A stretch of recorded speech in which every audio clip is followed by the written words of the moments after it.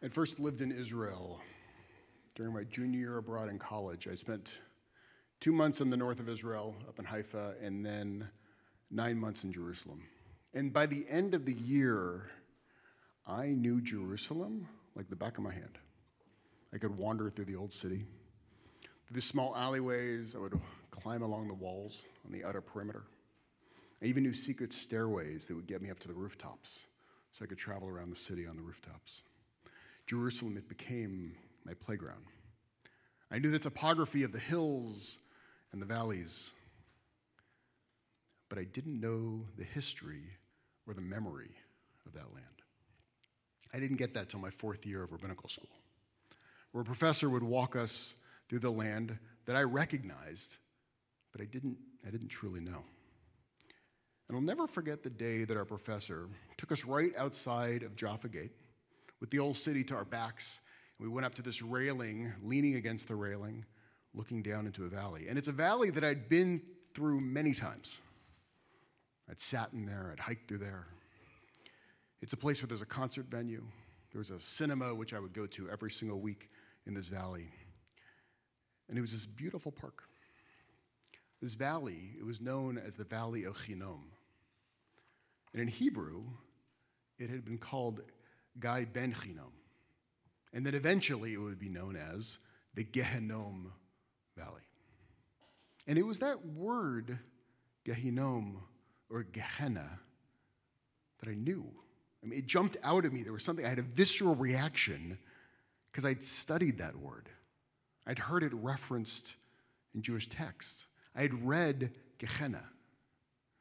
Gehenna is the word for hell.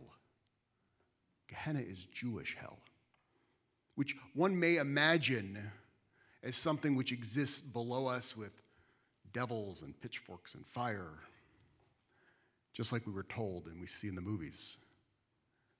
But that's not hell in Judaism. This place was the valley of Gehenna. This place was hell. And it was here that the Canaanites, they would take their children and they would sacrifice them to their god Molech in the Gehinnom Valley. It's where the Canaanites would kill their children. And I want to be clear in no uncertain terms that this was the Canaanites did. This is not what the Jews did who sacrificed their children. The Canaanites, they would take their children and sacrifice them, believing that killing their kids would bring them water, protect them from armies, and then appease their gods. As my colleague, Rabbi Howie Goldsmith, says, he would assume that there were individual Canaanites' parents who didn't feel good about the sacrificing of their children. But their society as a whole, they accepted it as a practice, as just it was the cost of doing business. That the sacrifice of a few children, it was worth keeping their god Molech happy. This is the place that we call hell in Judaism. The place that you murder children. The place that the Canaanite society allowed the murder of children. That's Gehenna.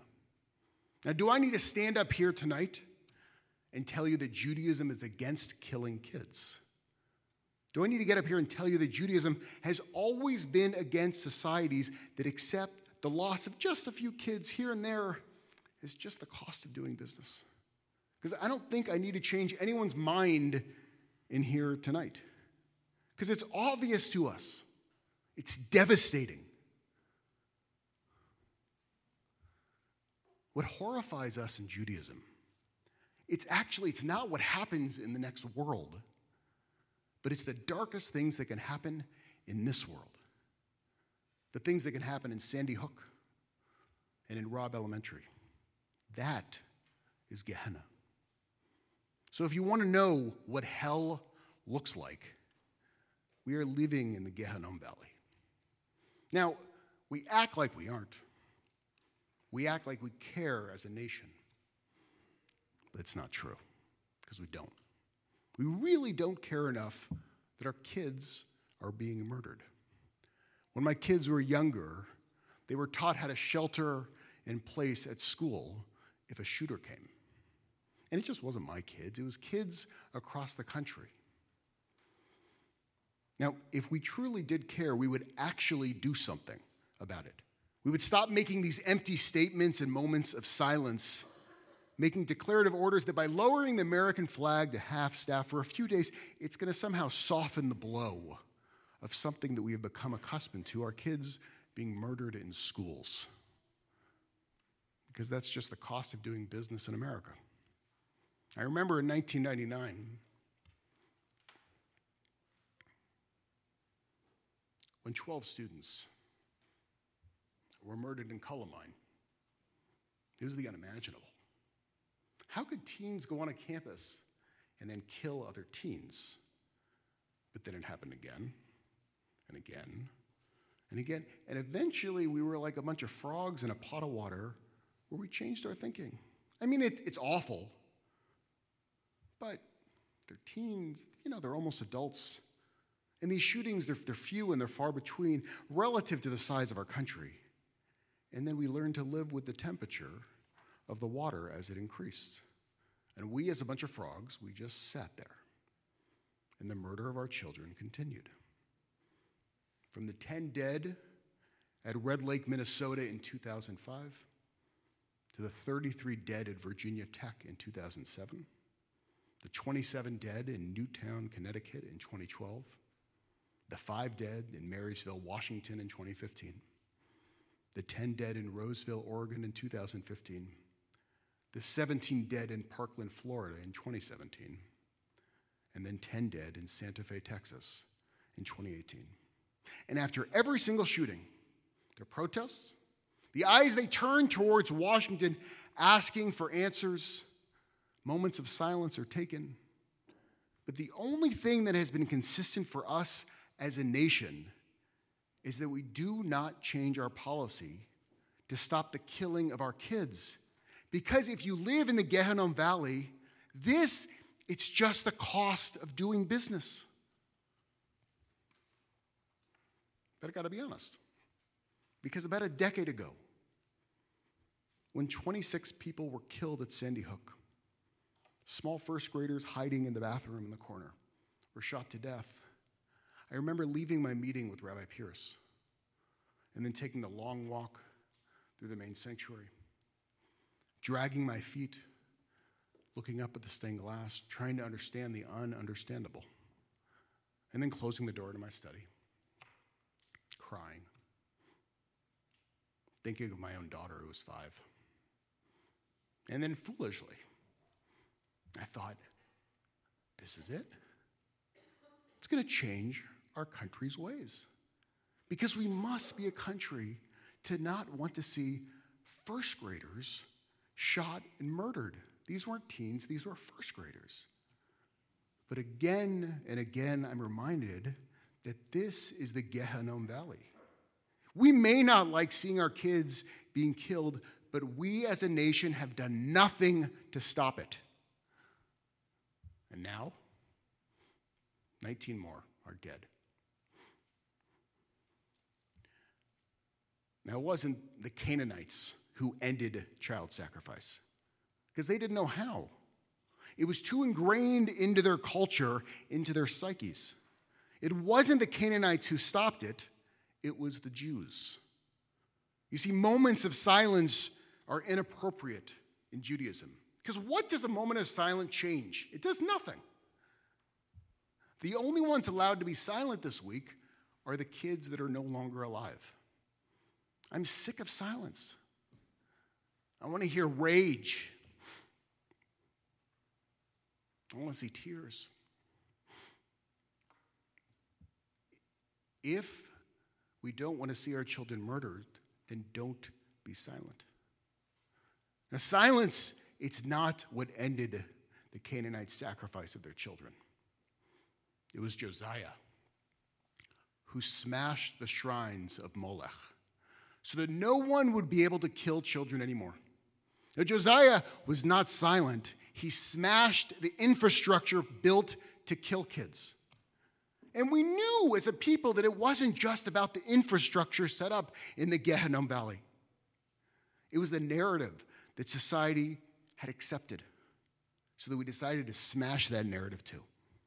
It's a narrative that you all know. It's a narrative that is repeated every single year on Rosh Hashanah. The story that we tell is not about sacrificing children to Molech, but about testing the patriarch of our tradition with the same test that the Canaanites were given. In Genesis, in the story of the binding of Isaac in the Akedah, the Canaanites, they thought they were commanded to kill their children. So we read that Abraham was put to a test by God to sacrifice his own son. And you know where that story happens? Where he's commanded to sacrifice his own son? It's on the hill right above the Gehinnom Valley, on a hill looking straight down into hell.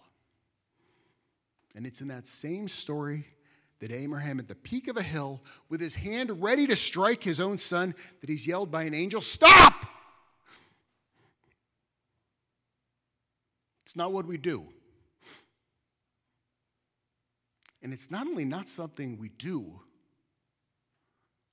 but if you think for a second that killing a child is accepted and desired by God, you're no longer included in the conversation. Abraham had spent his entire life talking with God, challenging God, until the exact moment when Abraham gets to the edge of sacrificing his own son. God never speaks to him again the rest of his life. Because Abraham does almost the unthinkable. It's an angel that has to stop him because God cannot talk to a person who would even entertain the idea. And then year in and year out, we're reminded, don't lay a hand on that child. We are told this story when the Canaanites were in power. We would rail against the people in positions of power when they were doing this, when we had no power at all, never forgetting what we stood for. Now, when the Canaanites, when they murdered their kids in that valley, and the majority of society, they sat idly by, and maybe they were saying behind closed doors that it was awful, that sacrifice of children, it was part of their culture. Those quiet conversations, they did not change the Canaanites, because this is who they were. It's what they valued. It took a rebuke from a minority that cared so passionately that it was only when you got out from behind the closed doors and changed the narrative that killing kids was not okay. It was only then that things actually changed. We did this because we did not want to live in Gehenna anymore. And the question for all of us is, how much longer do we want to live in Gehenna? Now, I know where we stand. We're opposed to children being murdered. But our nation does not hold that same value. If our nation did, there would be background checks. I know where my governor stands. I know my governor is opposed to the Gehinnom Valley. I know where our congresswoman stands, where our senator stands, where the state legislator stands. And it's not just the blue states that feel this way, or a minority who want background checks. In fact, according to the Public Policy Polling Survey, 83% of gun owners support expanded background checks on sales of all firearms, including 72% of all NRA members. But I feel powerless because it's to no avail. Because there are other people with more votes, with more power, that don't care enough to stop the murdering of our children in schools. Because for them, it's just the cost of doing business. And we know exactly what to do because we've been through this before. We've lived in a land that transformed from the Gehinnom Valley to the holiest city in the entire world. In the exact same place, but totally different values.